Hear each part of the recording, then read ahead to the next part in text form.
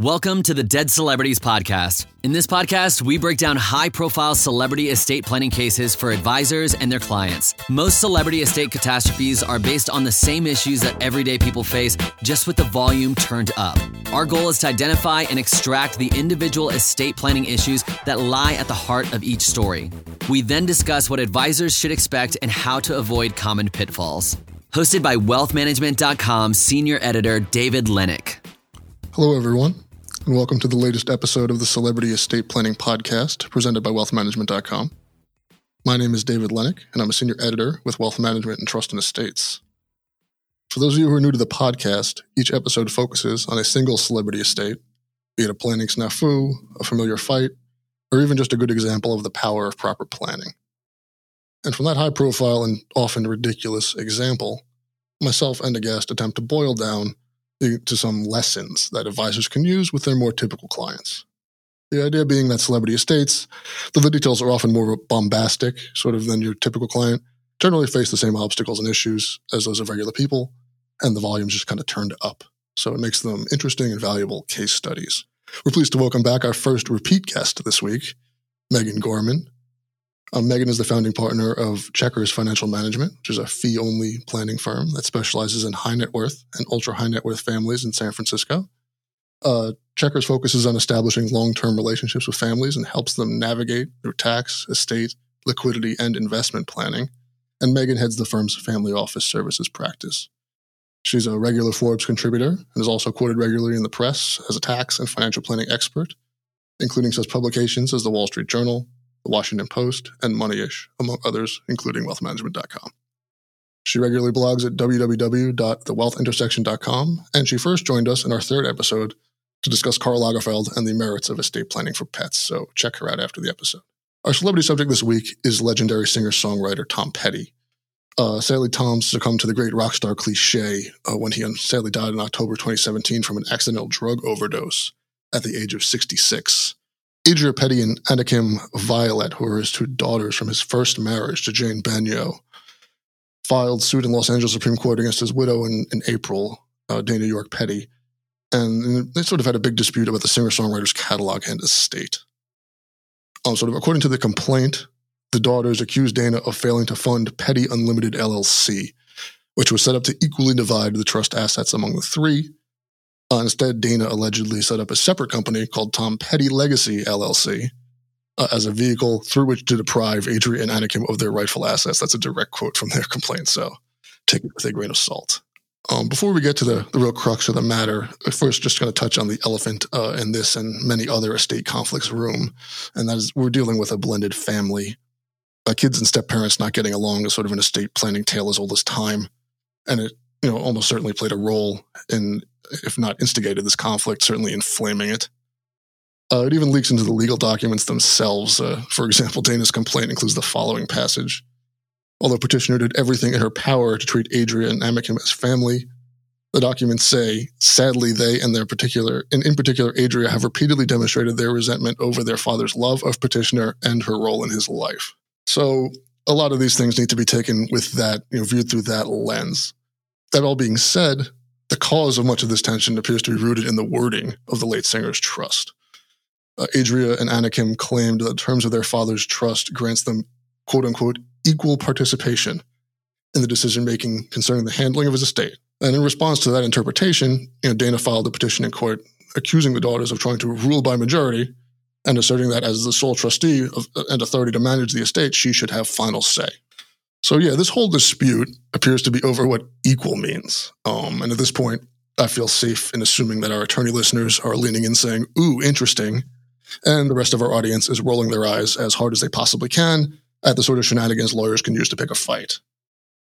Before all the non-attorneys simply just tune out, please take a moment to look past the inherent legal ridiculousness of arguing over the meaning of equal and appreciate how this particular example highlights the absolute importance of clarity and precision in an estate plan. The difficulty inherent in attempting to adhere to the wishes of a person who is no longer able to explain themselves is such that, yes, even saying that decision-making should be handled equally, may not be clear enough. So, Megan, if equal isn't clear enough, what can advisors do? Yeah, I mean, first of all, David, thank you for having me back on the show. Thrilled to be here. And I'm a huge Tom Petty fan. I don't know about you. No, absolutely. I think pretty much everyone is. Yeah, I mean, so the fact that this has happened with his estate, I think, big picture, we're starting to get so used to this happening with celebrities. But it is sort of disappointing that it did happen with Tom Petty as well. I think because for so many of us who loved him for so long, he seemed to really understand what it was like to have artistic control and artistic freedom. And those were two elements that were really, really important to him over the course of his career. But I think going to your point about the term equal in estate planning, I think this comes down to the fact, I think there's a couple of issues here at play. Beyond the idea that the language was vague and at times just rather opaque, I think that when you have these high profile clients, and particularly ones like a Tom Petty, who is known for having a particular point of view, I think from an estate planning standpoint, before you even start getting into the drafting, there are certain challenges just from I don't want to say intimidation, but these people are surrounded at all times by yes people. And so I think when you go through the estate planning process and you're going through all of the choices that have to be made, at a certain point in time, what you've got to wonder is, back in the room when they were doing the estate plan and they said to Tom, Tom, well, how do you want this to be handled? Do they all get an equal share? The question is, was there a lot of debate about this when they were drafting it? Or was he the type of estate planning client that we all have who either doesn't want to deal with it or doesn't want to hear it or doesn't even want to go down the path of trying to understand that the word equal could mean so many different things? And I think, David, you've been in those situations as well, where you've seen clients sort of turn off as you try to go through language with them. Yeah, I think that's part of the major challenge of estate planning, right, is that you're dealing with, first, mortality, right, which is difficult for people to reckon with in the first place. And also now you're sort of creating a transaction, right? You're creating a contract, effectively, about what's going to happen for their stuff after they die. And, the conversations like, when you're actually getting to the nitty gritty of the language of how exactly are we going to break things up, I think it's an easy way out often for a client to just say, oh, equal, because it almost feels, mercenary or untoward somehow to really lay it out like an actual transactional contract would do for a similar sort of situation. Right. And I think the other challenge we have with clients on the estate planning front, and this is where the term equal, I think, plays in, is you often run into clients, even the sophisticated high net worth individuals out there, who believe all estate plans are created equal and that we all understand the language in the documents as interchangeable. Yeah, and I think that's a point, especially that maybe our attorney listeners will inherently appreciate, but that our advisor listeners may not. So if you don't mind expanding on it a little bit. Yeah, I think that language is so important as an attorney. And one of the conversations as a planner or an advisor you have to have with your clients when you're bringing in some of the sophisticated estate planners out there is you have to explain it's a bit of an art. That, when you go to pick an estate planner, one of the things you want to look at is their ability to craft really strong language that represent your wishes. And that if you look at the entire estate planning world, one of the risks that are out there, particularly for high net worth individuals, is having a basic boilerplate type of estate plan will probably not work for you. That you are much better going to a firm that is constantly crafting language, is shaping the language based on new case law that's coming out to make sure that a client's intent is crystal clear. And I can just tell you, I just had this experience last week where I just took on a new client, read the estate plan, and I looked at my colleagues and said, I have no idea what this one part of the estate plan means. It was so vague and opaque. And when I finally broached it with the client, and I think a lot of estate planners and advisors run into this, the client agreed. I never understood that section.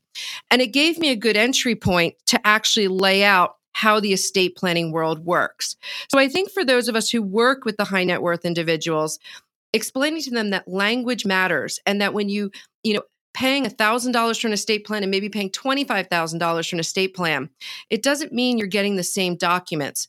Often what you're paying for is very carefully crafted language.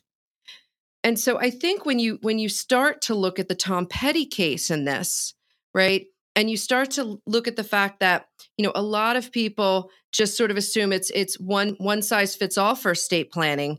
And then you layer what you talked about earlier, David, which is sort of the family aspects to this. And for those who haven't really understood Tom Petty's background, Tom Petty was married to a woman he was in high school with. They were sweethearts, married for 24 years, had the 2 daughters, but they had a very volatile relationship. And at the end of the relationship, there was Tom Petty fell into drug addiction.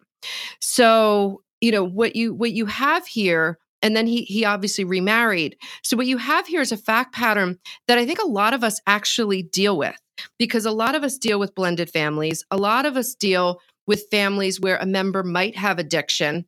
And, obviously this is all speculative based on what's been written about Tom Petty, but there was a lot of emotional volatility in his personal life with his wife and his children and so on. And so I think when you take that and sort of overlay it on estate planning and you go back to that language of equal, I think when you talk to Tom Petty, if you were doing his estate plan, to him, he might have seen his wife and his daughters from another marriage that got along, because in his point of view, in front of him, they might have gone along. And so I think when you've got to be careful on language, but I think it's also really pushing on clients. And this is where I think advisors have to bring attorneys in earlier and have to really explain to the estate attorney what's going on here, because you've got to be able to say to a Tom Petty client, okay, what does this mean? How does this play out? So your wife puts this, the artistic interest into this LLC, and they are to be decided upon it equally. Well, what happens if your daughters disagree? And this is really where I think in the estate planning process, the errors were made, because I think it's up to the advisors and the attorneys to really challenge the client. And when you have a client who's wealthy or who's well-known, that is sometimes a hard discussion. Yeah, absolutely. I think you bring up 2 very separate but equally interesting points there. The first is the idea of planning, estate planning for an addict. I think that's, and again, alleged. Everything that we say in this podcast comes with the inherent allegedly before it. We don't know that any of this is necessarily true. This is just based on the documents and sort of hearsay. But generally, when you're talking about estate planning and you're factoring in addiction, you're trying to factor it in terms of the person who's the beneficiary, right? It's like I have a child who maybe is in rehab or has had a history of addiction, and that's sort of the lens that particular problem usually arises in estate planning. Planning for when the testator himself is potentially an addict is an entirely different and very unique process. The second point of sort of getting through to the client that the importance of precision in language and digging deep into their relationships that maybe are one way in front of them and another way behind their back is addressing the point that in getting across that they're not going to be there. Right. And I think a lot of clients don't really appreciate how that's going to impact their plan and how that's going to impact their family. Especially in a blended family, Tom Petty is the one person that's linking these people together. And when he's sort of taken out, then now you're looking at an entire different relationship. And beyond the fact that he's just not there to explain what he actually meant. Well, and I think also, David, I think the other thing to think about is also who gets priority. Is it a spouse or is it the children? And, to some degree in the family relationships here, most people consider their spouse their first priority, followed by the children. And that, I think, was something that should have been pressed upon with him. Yeah, absolutely. And, it's also entirely possible that was pressed upon and he thought he was addressing it with this equal pronouncement and just didn't quite appreciate the fact that, in the way they'd worded it, equal could mean that, the children get collectively one vote and the spouse gets one vote, or doesn't mean that the children each get one vote of their own and the spouse gets a third vote, so the children kind of take a majority rules approach. Or as Dana argues, is that since she's the executor of the estate and in charge of literally everything else, that she should also just be in charge of this, and the children just have like an equal advisory opportunity. Correct. And I think one of the things that might have happened here as well is we learn from things that are around us. So if one of Tom Petty's closest friends was George Harrison, who passed in 2001. And if obviously the Harrison estate was under British law, but, if you look at how the Harrison estate has been handled over the past 18 years, his wife and his son have run it together very, very amicably and have done an amazing job with it. So I often wonder when I think about Tom Petty, was he looking at other rock families that he knew and saying, my family would do that as well? And without actually looking at the fact that his family might have had a different dynamic than, say, the George Harrison family. And often, I agree.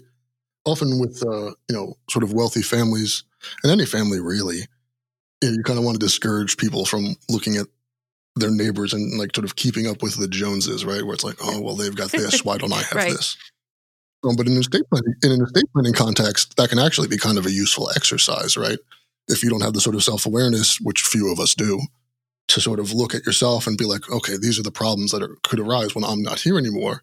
You can just look at your wealthy neighbor or someone at the country club or whatever and think of all the horror stories you've heard about, like, oh, well, Phil died and now his kids, hate his ex-wife and, hate their stepmother. And instead of sitting there and saying, well, that could never happen to me, maybe you look at the Joneses and you sort of learn the lesson from their issue. Exactly. And I think the thing is, if you think about it, what Tom Petty had seen when people he knew in the music business had passed, is most of it had stayed relatively, I think, classy and elegant, right? And I think one of the things that's come out in this, which I think is interesting from an intellectual property standpoint, is part of the rumors that were out there about this case that you might have heard, David, was that they were debating almost a salad dressing, like a la Paul Newman from the Tom Petty brand.